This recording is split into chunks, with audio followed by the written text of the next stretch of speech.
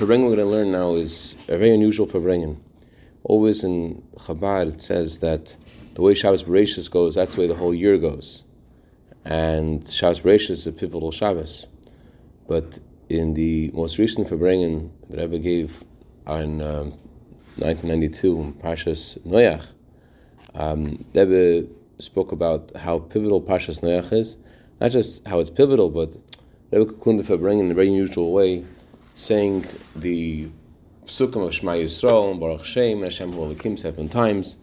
So if you're waiting to for the pivotal time to make the step up, you haven't. It's not over. Let's go. Parshas. This is the same setup as this year, right? The 4th of Cheshvan, not the same setup, almost the same setup. Yeah, it is. Same setup. Yeah. Same setup as this year. It is Wednesday, Thursday, Friday, Shabbos. Okay. Parshas Noach is a general Shabbos.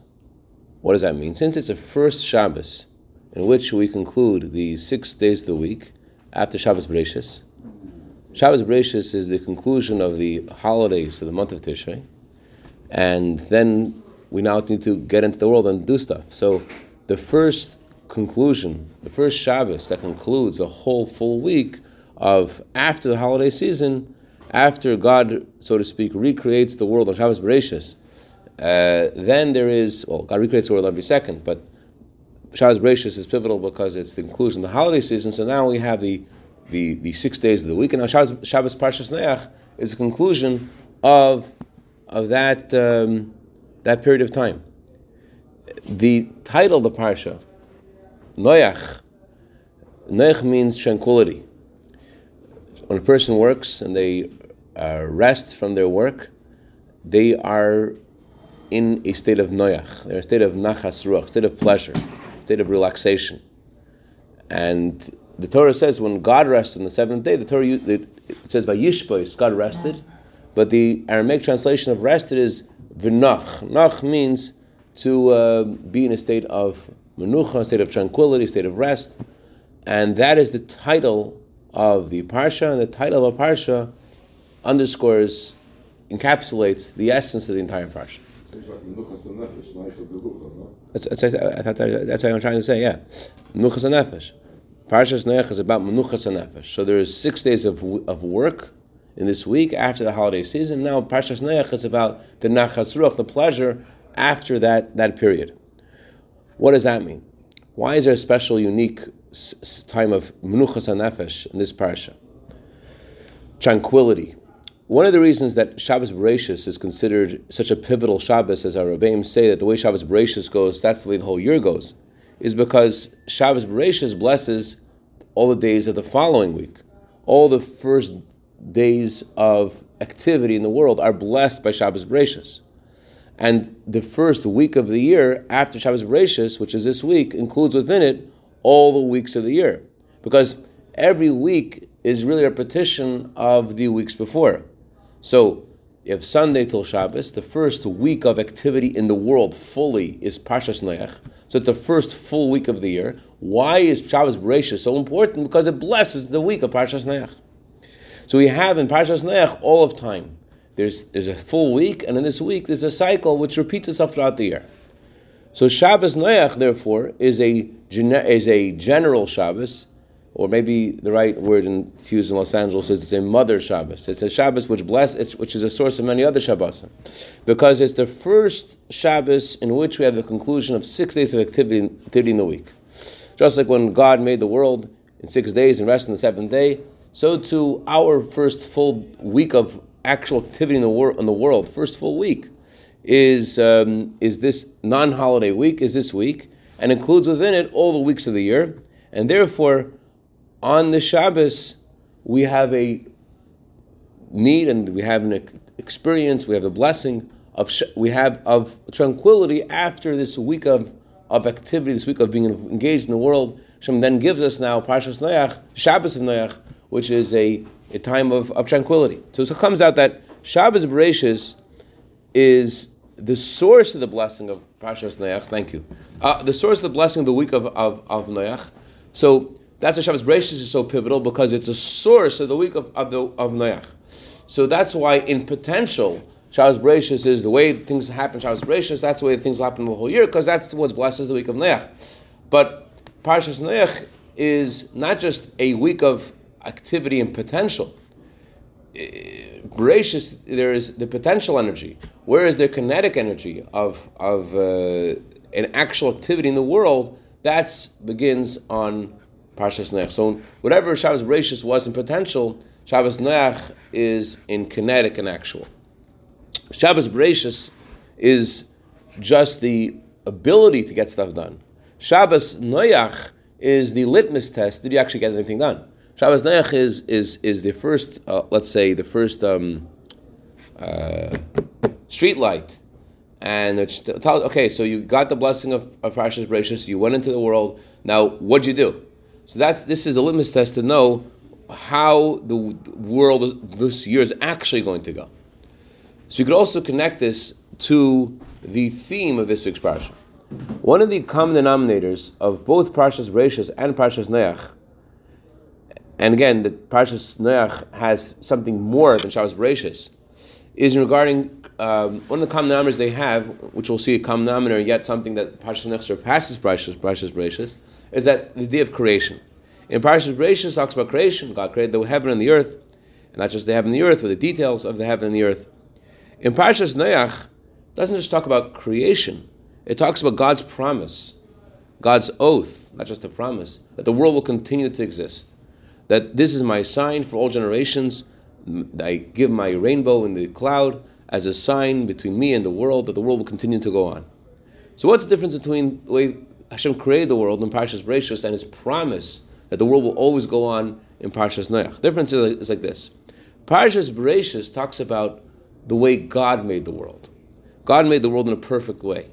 So the world now has veered from God's desire, veered from the way God created it. He made it to be perfect.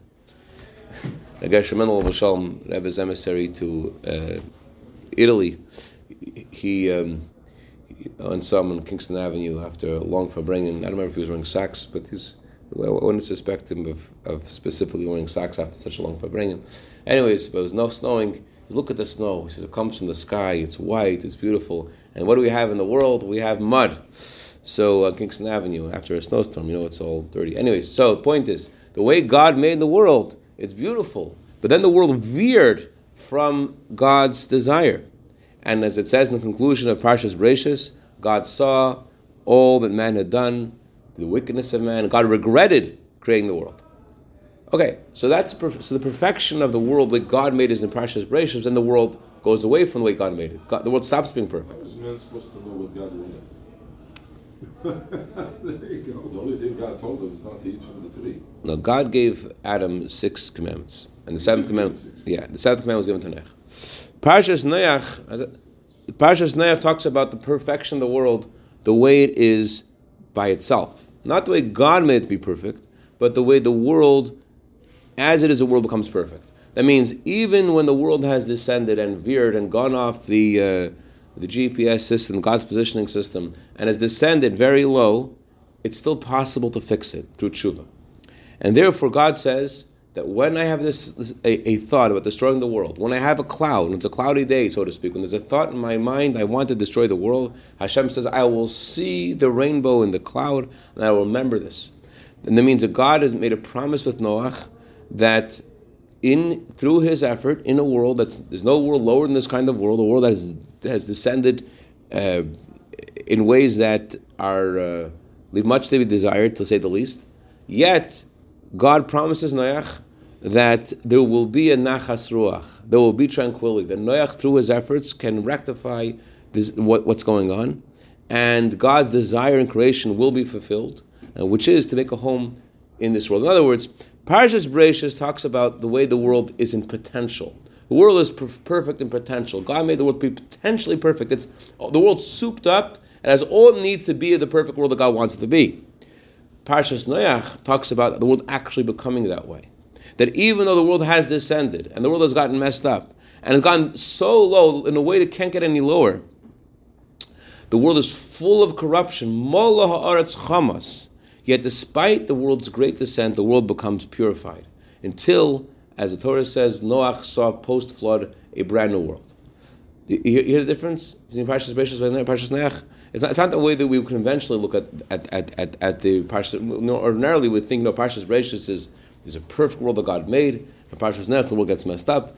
But let's look at post the world getting messed up. What happened afterwards? There's a promise of God. The world will always continue. Why? Because Hashem empowers Noach and all of us to perfect and make the world to be a home for Hashem. So therefore, the world will always continue because Hashem empowers us, no matter how low the world has gotten, Tachas HaYerida, the uttermost descent possible, it's not going to stay that way. It's going to be elevated. The world not just is potentially perfect. Parshas Noach, Hashem empowers the world to become practically and actually perfect. It's not just created. Parshas Bereishis is the ideal plan of God, right? That's I just be idealistic. Parshas Noach is moving away from it's moving from idealism to practicality. The world will become perfect, and it's going to actually happen, and you could do it. It's a whole different thing. Let's go deeper. There's something that Parshas Noach does that surpasses the perfection of Parshas Bereishis. Not just we're going from being potentially good to being actually good.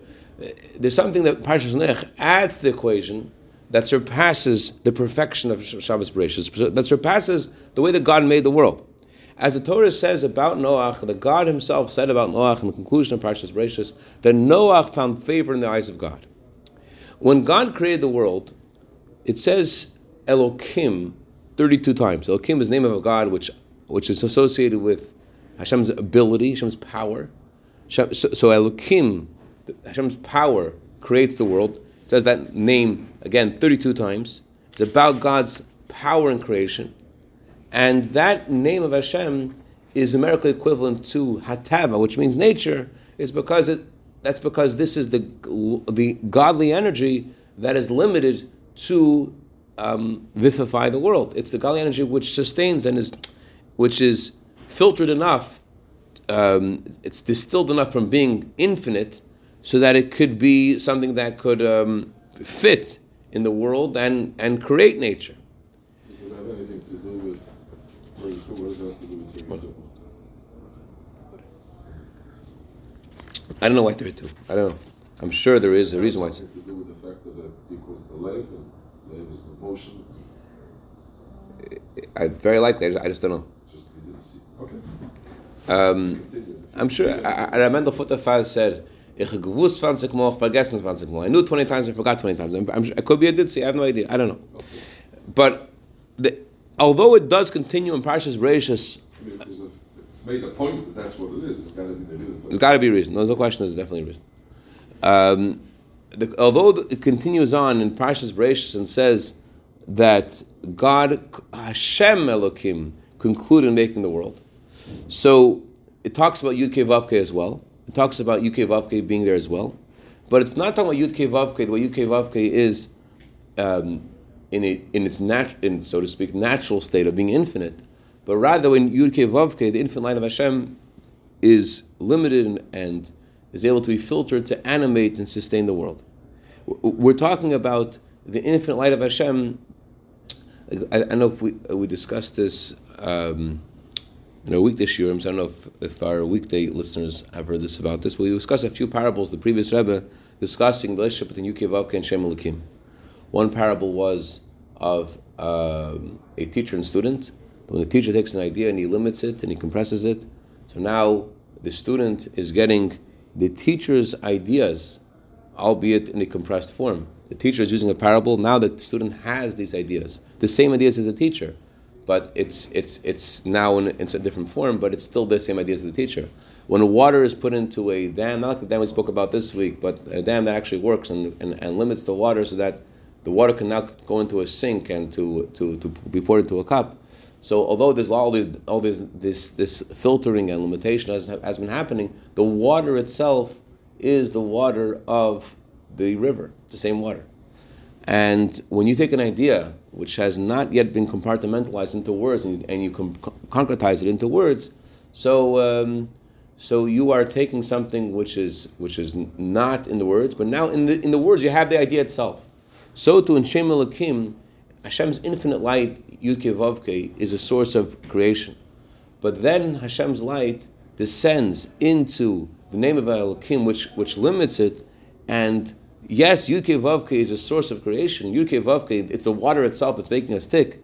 It's the infinite light of Hashem which is making us tick. But however, this water has now been gone through this process of tzimtzum, so that it's no longer revealed to us in an infinite way. All that we are experiencing is Elokim. We're experiencing the water in the cup. We're not experiencing the water in the river, although that's what's making us tick. It's the same water. So although the Torah does discuss Yud-Kei Vav-Kei at the conclusion of Parshas Bereishis, not a conclusion, but further in Parshas Bereishis is mentioned Yud-Kei Vav-Kei, but Yud-Kei Vav-Kei, the Yud-Kei Vav-Kei is filtered by Shem Elokim. What's unique about Noach is that Noach finds favor in the eyes of Havaya. He finds favor in the eyes of Yud-Kei Vav-Kei himself. That the world is created, yes, through the name of Hashem of Elokim. It hides the name of Hashem. But Noach connects with Yud-Kei Vav-Kei the way it's beyond the world. That means in the world itself, we have Yud-Kei Vav-Kei the way it's filtered through Shem Elokim. But Noach reveals in the world that's created by Shem Elokim, he reveals the river itself. So not just as being powered by the river, not just the water of the river is going into the cup, but you're getting the river itself through Noach. You're getting the idea itself through Noach. You're getting the ideas of the teacher himself through Noach. You're getting the infinite light of Hashem through Noach. So it's revealed in the world that Havayahu Elokim. You could see that the tzimtzum isn't real. You could see that although the water is fitting into the cup, it isn't really the water of the cup, it's the water of the river. Noach reveals to us the infinite light of Hashem in the world. So it's not in a way that this revelation remains aloof and above the world. Rather, in the world that's created with Shem Elokim, in the world, in the cup, you are seeing the river. Ordinarily, you think that the cup is not the river because there's so much tzimtzum, so different. But Noach brings the infinite light of Hashem into the world, so that we're not just experiencing Yud-Kei Vav-Kei, not just experiencing Shem Elokim, but also experiencing the infinite light of Hashem. And in the name of Hashem itself, there are different levels. There's a lower level of Yud-Kei Vav-Kei, there's a higher level of Yud-Kei Vav-Kei, and Noach reveals not just Yud-Kei Vav-Kei, but as we say in the conclusion of Ne'ilah, we say Hashem Elokim again and again, because we're talking about higher and higher levels of Yud-Kei Vav-Kei. That in Elokim, Hashem Hu Elokim, we're saying in our experiencing, in our cup, in our classroom with the teacher where everything is put into parables, in there we're saying, no, it's Yud-Kei Vav-Kei. We're experiencing it Yud-Kei Vav-Kei. And higher levels of Yud-Kei Vav-Kei, higher and higher in this physical world. That's what Parshas Nech is about. So we could possibly say that this idea that in the world itself of Shem Elokim, in the name, this world of concealment, there's a revelation Yud-Kei Vav-Kei.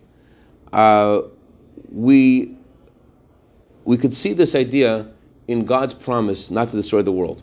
In God's promise, I will give the rainbow in the cloud. Something about those words highlight this revelation. First of all, God's promise the world shall always continue. The consistency that we see in creation underscores the infinity in creation. You could see there's a river here, you could see there's something infinite here, by the fact that there's a consistency in creation. In order for something to be consistent, there has to be something infinite, because otherwise everything in the world changes. How can something have be so consistent and not change? It's because it's not being powered by limited force. Because it's not being powered by limited force, therefore it doesn't change. Remember when I was in the 7th grade, our science teacher, Mr. B, we had to figure out to make a mechanism that would power a car. So one kid put a rubber band, one kid did this, one kid did that. What I did didn't work. But I told Mr. B what I was trying to do was I was trying to make something in a way that it should restart it again. It should be consistent. He said, if you made one of those, you got it made. They haven't discovered anything like that anywhere. There's no such thing like that. But that's in the promise of Hashem Tanayach. That's infinity. That's not something that a human being can make. A force that constantly recreates. It's something that doesn't decrease. So that's how we see Hashem, this idea of infinity in the world, in God's promise for the world to continue on and on. Also, in the idea of the rainbow in the cloud also indicates the same idea. Why? How is a rainbow formed? First of all, there's a cloud. The cloud is formed from, as it says in the Torah, ve'ed yalem in the aretz, and mist rises from the earth, makes a cloud. And the cloud has become so, before the flood, the clouds were more dense. They were unable to reflect the light of the sun. And now, through the flood, the clouds became more less dense, and they were able to refract whatever the word is, the light of the sun, so that a rainbow could be formed. That's why there were no rainbows before. So in the rainbow, you have the light of the sun. The sun is a parable for God's name. It says Shemesh Havaya. Hashem, the sun is compared to the infinite light of Hashem. And then there is a covering of the sun, which is compared to Shem Elokim, which hides the sun, which limits the sun. So you have the light of the sun itself in the cloud, and the sun and the cloud is receiving it in a way that it reflects it. So that means you have an expression of Yud Kei Vav Kei, the infinite light of Hashem, in the world. The world has become sufficiently. The world has produced this mist that arises from the ground, and the mist is no longer in a state of being so dense that it cannot receive the light of the sun, but it can, and it projects the light of the sun as it receives it, and that's why the rainbow is formed. And these two ideas are connected to each other. The rainbow underscores how Hashem will continue to sustain the world. In other words, what are the two ideas? The idea number one is that Hashem will continuously create the world. The consistency in creation, which we said it highlights Hashem's infinity, because how can the world go on and on without losing its energy? The fact that it goes on and on highlights that there's something infinite in creation. And the second idea, the reflection of Yud Kei Vav Kei, the reflection of the sun in the cloud, these two ideas are connected to each other. We see this idea that in all of the people, I'll call Basar Shel Haaretz, in all flesh that God has made upon the earth, you could see the power that animates it and creates it. You could see Yud Kei Vav Kei, you could see the infinite light of Hashem. You could see not just the power of Hashem within creation, but the power of Hashem which is beyond creation. Yud Kei Vav Kei, that name of Hashem, has in it three words: past, present, and future. And the Zohar says it's not saying that Hashem always was and is and will always be. Rather, that the Zohar says that name of Hashem highlights how Hashem is beyond time, that simultaneously He was, is, and will be. So in the world, you see something of Yud Kei Vav Kei. You see something of Hashem's infinity, not just Hashem's infinity, but besides the name of Yud Kei Vav Kei highlighting how Hashem is beyond time, in Yud Kei Vav Kei you also have the essence of Hashem. It's a name there are 7 names of Hashem which cannot be erased, but the main name of Hashem, the name which refers to God's essence, is Yud Kei Vav Kei. So in creation you see the power of God's essence. It says in Tanya, in order to produce a world that feels like it has no source, that could only happen if the world indeed has no source. In other words, because the world comes from God Himself, God Himself is the one who makes it possible for there to be an existence that feels that doesn't come from anywhere. Sort of our atheistic reaction to our existence, that we are here by ourselves. I am what I am. I am what I am. That's all I am. In the language of Rav Papai, that tendency that we have actually originates from the essence of Hashem, who is the source of everything that exists. So the physical reality is, it's noticeable in the physical reality that what is it about really? It's about the true existence, about the essence of Hashem. That's what Parshas Noach is about. It's expression of the essence of Hashem in the physical reality. So far what we learned is that Parshas Bereishis is about creating the world in a potentially perfect way. Then the world veers from that. And Parshas Noach is about the world through Teshuvah through being purified, is now able to practically and actually be perfect, but not just be perfect, but to have in it a higher godly light than was there than when God created. When God created the world, all that was noticeable in the world was the name of Elokim, and now through this tshuva, through this purification process, the world is now able to be in touch with Yud-Kei Vav-Kei, as you see in God's promise for the world to continue. You see the infinite power of Hashem in the world continuously going on and on.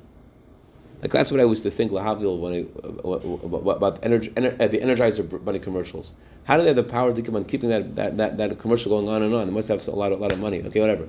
Lousy example. But anyways, you see the infinite light of Hashem in the world continuously going on and on, and also you see the infinite light of Hashem, a reflection of an example, representation of that in the sun being reflected in the clouds. So now add one more point, and I'll conclude that point for today, and that is this achievement of Parshas Noach, and why Parshas Noach is so pivotal, because this is actually the way we're in the world, we're doing stuff here in the world, and we could see, did Parshas Bereishis give us anything? This achievement is also alluded to in Parshas Lech Lecha, which we begin reading in the afternoon of Parshas Noach. Lech Lecha means real movement, dramatic change from where you were before. Dramatic or ein aroich, no comparison to where you were before. Real Lech Lecha means that you are completely changing from where you were before, and you're going to something incomparable to what you were. And what does God say? Lech Lecha. God Hashem says, leave your land, and I will bring you to the land that I will show you. So Chassidus explains, not just I will show you a land, Hashem says, I will show you who you are. That through this dramatic change, Hashem reveals to us who we really are. That means by a Jew being in this physical world and doing what he needs to do in this world, what is noticeable now? What's seen? What's revealed by a Jew being in the physical world, doing what he needs to do? You see the essence, the true reality of every Jew. That in any situation he may be, even though when the world is in a very low state, you see how he is bound with godliness. And not only is he bound with godliness, you see how he is able to achieve a change in the world and elevate and purify the world and real godliness in the world. And by him making this dramatic change in himself, this also causes a higher dramatic change in the level of godliness that's revealed in the world, that Havayahu Elokim, that it's noticeable even in Shem Elokim, even in the name of a God which is associated with creation. You could see that what is the real reality of Elokim? What's the real reality of the cup, of the water in the cup? The real reality of the water in the cup is the water of the river. By a Jew making this dramatic change in himself, and him doing what God wants him to do in the world as it is in a lowly state, by him doing that, you see who a Jew is. I will show you who you are, God says. Go to the land. Make that change, Hashem says, and do what you need to do. I will show you who you are. And that will also reveal in the world what the world is. That will reveal the name Elokim, how name Elokim, that the water in the cup, that the ideas of the students, that the way ideas are concretized in words. What is it really? It's really the idea itself. It's really the ideas of the teacher. It's really the water of the river. At the world itself, it's revealed how it's really Yud-Kei Vav-Kei. L'chaim, l'chaim v'racha. A good chaydish. So on a physical level, we're not so far off from your idea. There are no such thing as infinity engines that will power themselves. However, the next thing that's really going to be coming is hydrogen. Because hydrogen power, you take hydrogen, combine it with oxygen, and you can get electricity. I don't know why you have to go so far. A third is a continuation of What? Well, but I'm saying the ability of